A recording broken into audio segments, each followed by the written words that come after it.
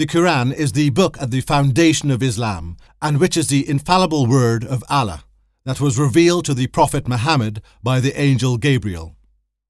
A Muslim is one who believes in all the prophets of God sent to any nation, whether mentioned in the Qur'an or not.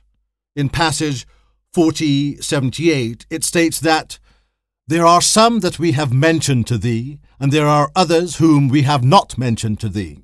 The Qur'an relates how God has always been known to man through divine revelation, and that revelation is a universal fact. In 35:24-25, it says, "Every community has been sent a warner. Messengers came to them with clear signs, scriptures, and enlightening revelation." There is also the theme of light in the Qur'an, and we find examples such as, "Lo, we did reveal the Torah, wherein there is guidance and light," and "So believe in his messenger and the light which we have revealed."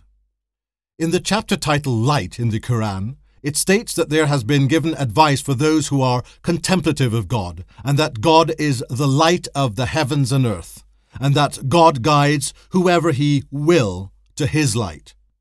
This light is compared to a lamp whose oil gives light even when no fire touches it, a light upon light, suggesting more than metaphor and pertains to a particular instance. Islam also has its brand of mysticism, better known as Sufism. Islamic mysticism is properly known as Tasawwuf, but has been referred to as Sufism in the West since the early 19th century.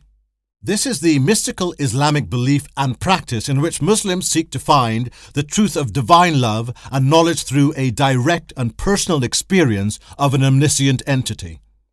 Though still with the absolute belief that Islam is the highest manifestation of the divine, the Sufi mystics thought that intuitive knowledge was essential in acquiring illumination of the mind and the unification of one's being with the divine, to which reason had no access. This direct tasting of the experience was essential to the Sufis and was known as Thawk.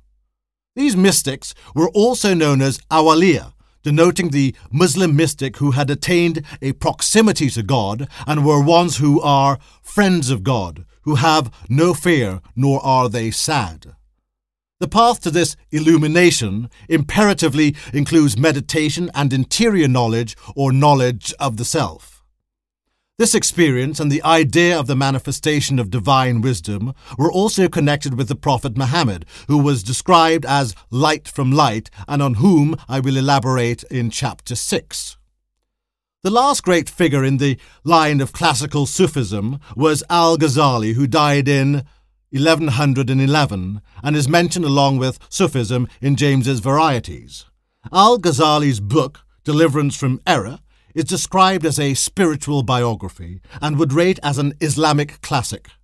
It provides a mode of interpretation and guidance for the life of a Muslim who wishes to penetrate to deeper levels of Muslim spirituality.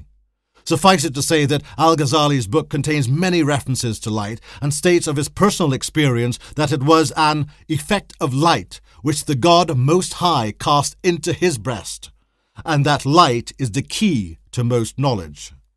In all these texts from the Middle East, there is consistent reference to light as a manifestation associated with seeking knowledge, wisdom and truth and employing contemplation.